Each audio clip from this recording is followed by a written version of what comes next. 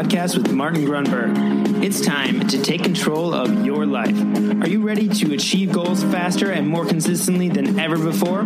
You need the Habit Factor. You're listening to Habits to Goals, the podcast that helps you create the habits that lead to success. And here is Martin Grunberg.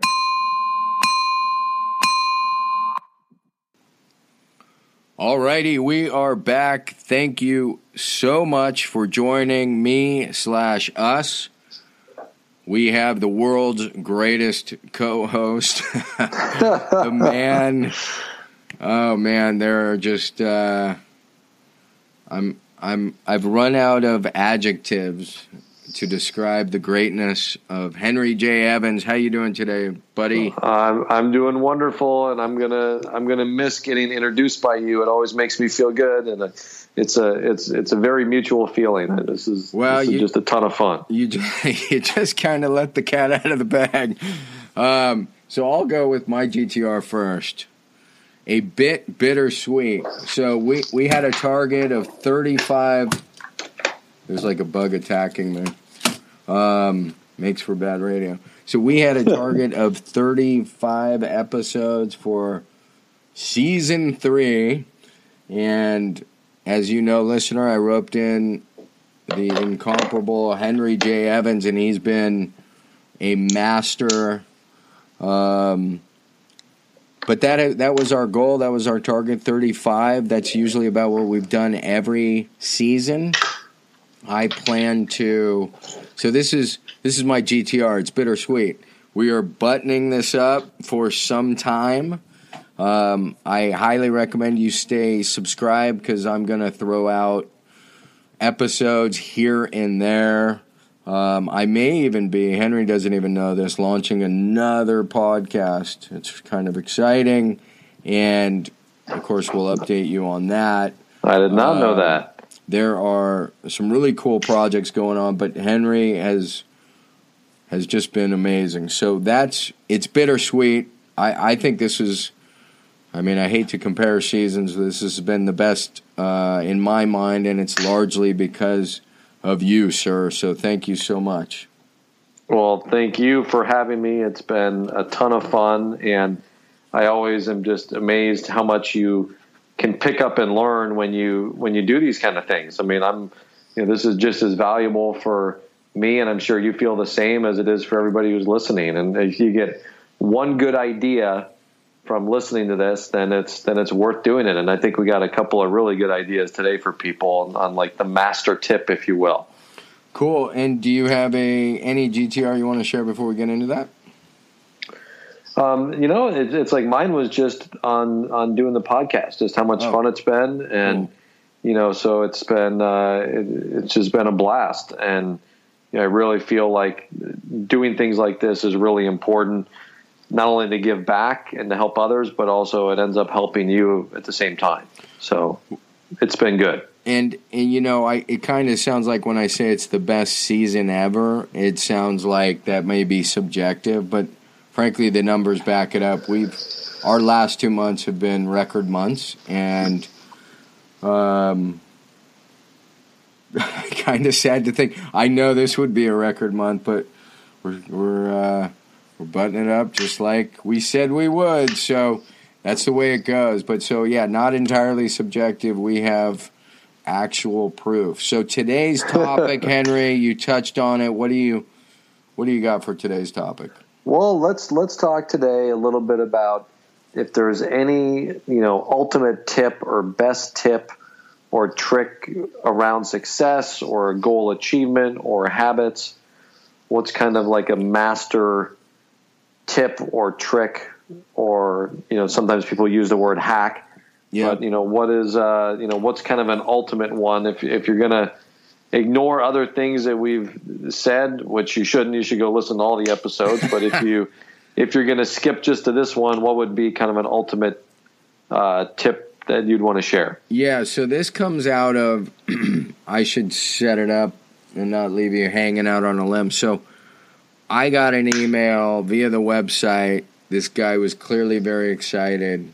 I think he did his research. He was on to the Habit Factor. He he had seen some of the proof, if you will, the case studies, and so the title even said, like, "This is it!" exclamation point. And then his email was really short, Henry. It just said, "You got any tips?" question mark. And so, to be totally honest, which of course I like to be, at first I was frustrated. I'm like, are you kidding me? Like, I'm just thinking this. Like, are you really asking me if I have any tips?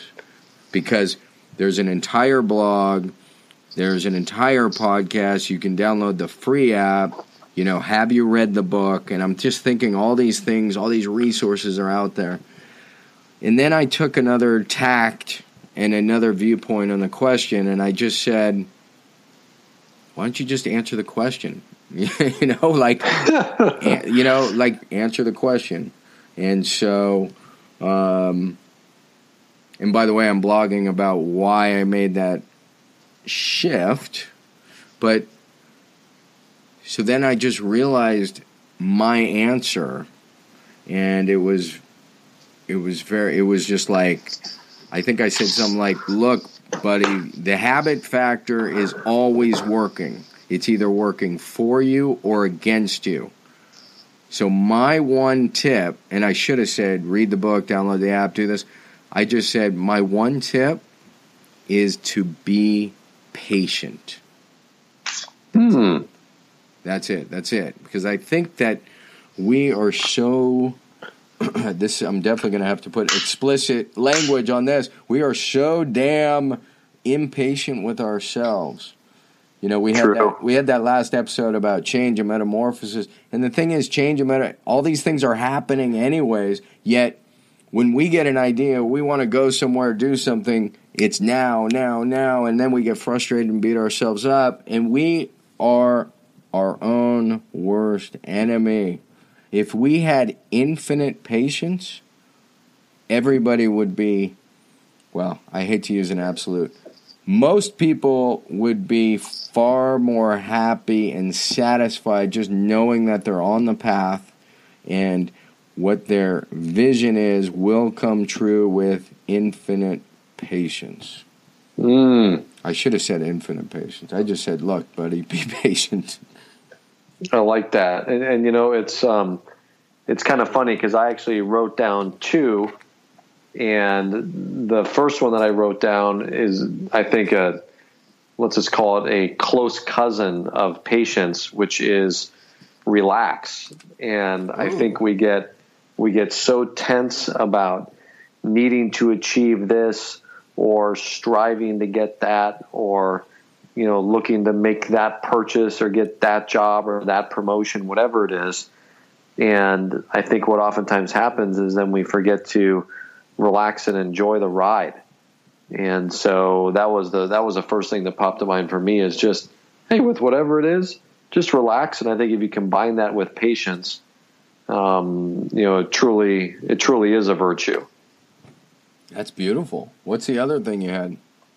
The other one I had, which is completely different, separate tact, but it's, surround yourself with goodness is kind of what I wrote down, whether that be people that support your dream and where you want to go, whether it be listening to a podcast like this, where you're hearing great ideas and getting some more educational tips and tricks. Positive reinforcement and that's actually a great way to summarize. It's like, make sure you positively reinforce yourself. And I had a client a couple of months ago who was going through a really tough time, and I told her, I said, look, what are you doing to fill your brain up with something positive every single day? And whether it be listening to a podcast like this, firing up some old Tony Robbins stuff, or there's great things online you can listen to, but just put some positive stuff into your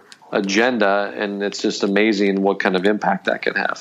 It's great brain food. I think brain food. I mean, I've the importance of reading for 10 minutes something inspirational. For some people, that's the Bible. For others, it's like you said, a Tony Robbins book or any other personal development book. But yeah, brain food, positive, because your mind, our mind, my mind is always kind of in some sort of frequency. And the question is, if you're not feeling good and you're not happy, it's not on the radio station you want it to be.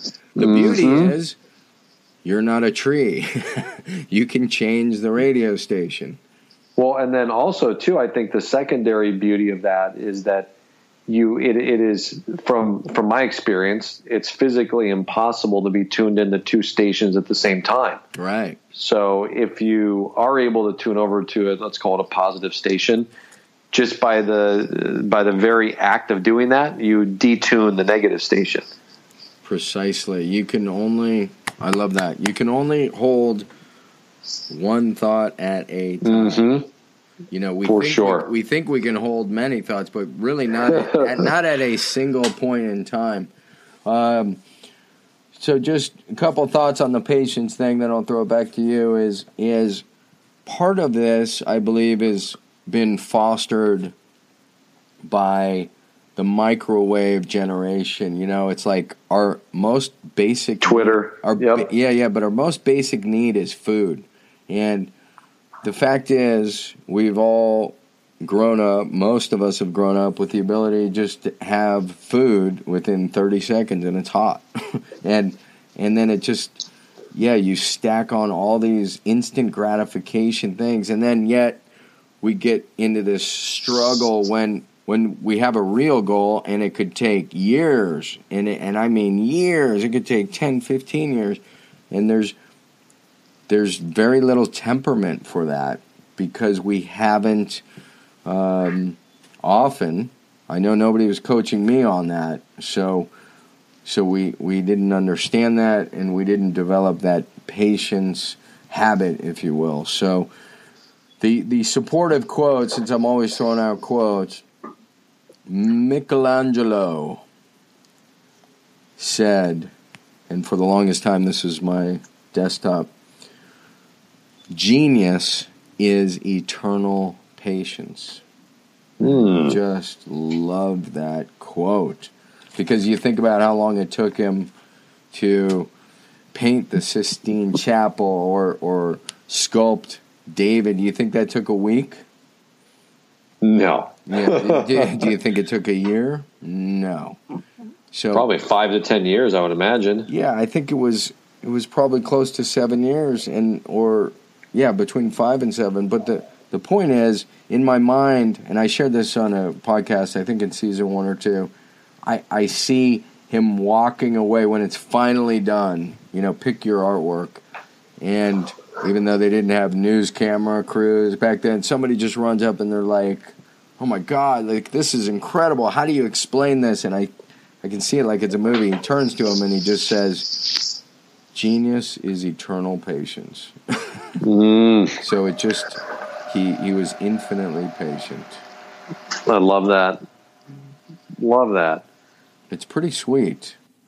I think I'm just, I use these as crutches for me to remind myself that it may not be today, it may not be tomorrow, it might not be next year, but if I'm just moving there, it's on the path, man. You're on the way. Exactly. And the habits are that's what makes you move towards it. Is if you have those right habits as you go, day in, day out, week in, week out. And that's the consistency over time. And the other thing on time frame, we think we know what we want when we want it, but life is a bit more complicated than that, and so I'm constantly reminding myself, like, I thought maybe that's when X should have happened, but the reality is maybe there's a far better time for X to happen.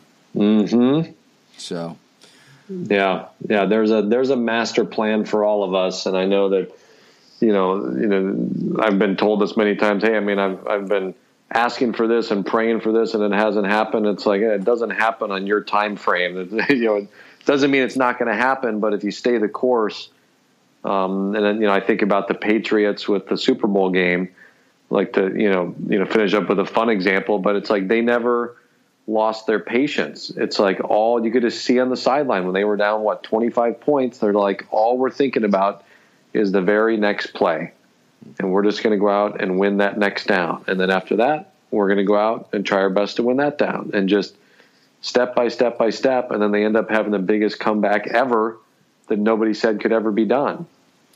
What's great about it, I thought you were going off the reservation, and then I realized this is a perfect analogy.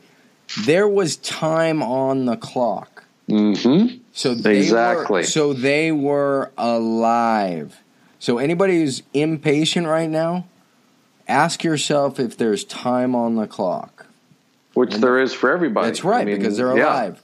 So there's belief and there's patience. And anyhow, brilliant, Henry. I love it. I'm going to miss you, my man. But, of course, I'll be seeing you as I'm missing you. So absolutely. And this has been a ton of fun. I truly appreciate you and what you're doing. And, your book's made a tremendous impact on me on just looking at habits differently. And you set a great example, and you actually live it. And so it's been very, very fortunate, for me personally to be able to do this with you. And I really thank you for that. It's been my honor, sir. You've just made this a very, very special season. And I imagine that this is going to touch many, many more lives, even as it sits kind of in perpetuity here. So, all right, buddy, we will chat soon about all sorts of other stuff, and who knows, maybe we'll do an intermittent episode in the future just to say hi to everybody. Thank you again. Good. Thank you, buddy. All right. Talk to you soon. Care. Bye. So now I'm going to go ahead and hit you with the teaser/sample of The Pressure Paradox. I think you're going to dig this, and you're going to hear it from a professional narrator, a professional narrator, a guy who makes money reading books, Kevin Pierce. He's amazing. He did a brilliant job on both The Habit Factor and The Pressure Paradox. So go ahead, check this out. And on the back end of that is, of course, our sponsor Audible and the Audible commercial. A reminder, if you dig what you hear in The Pressure Paradox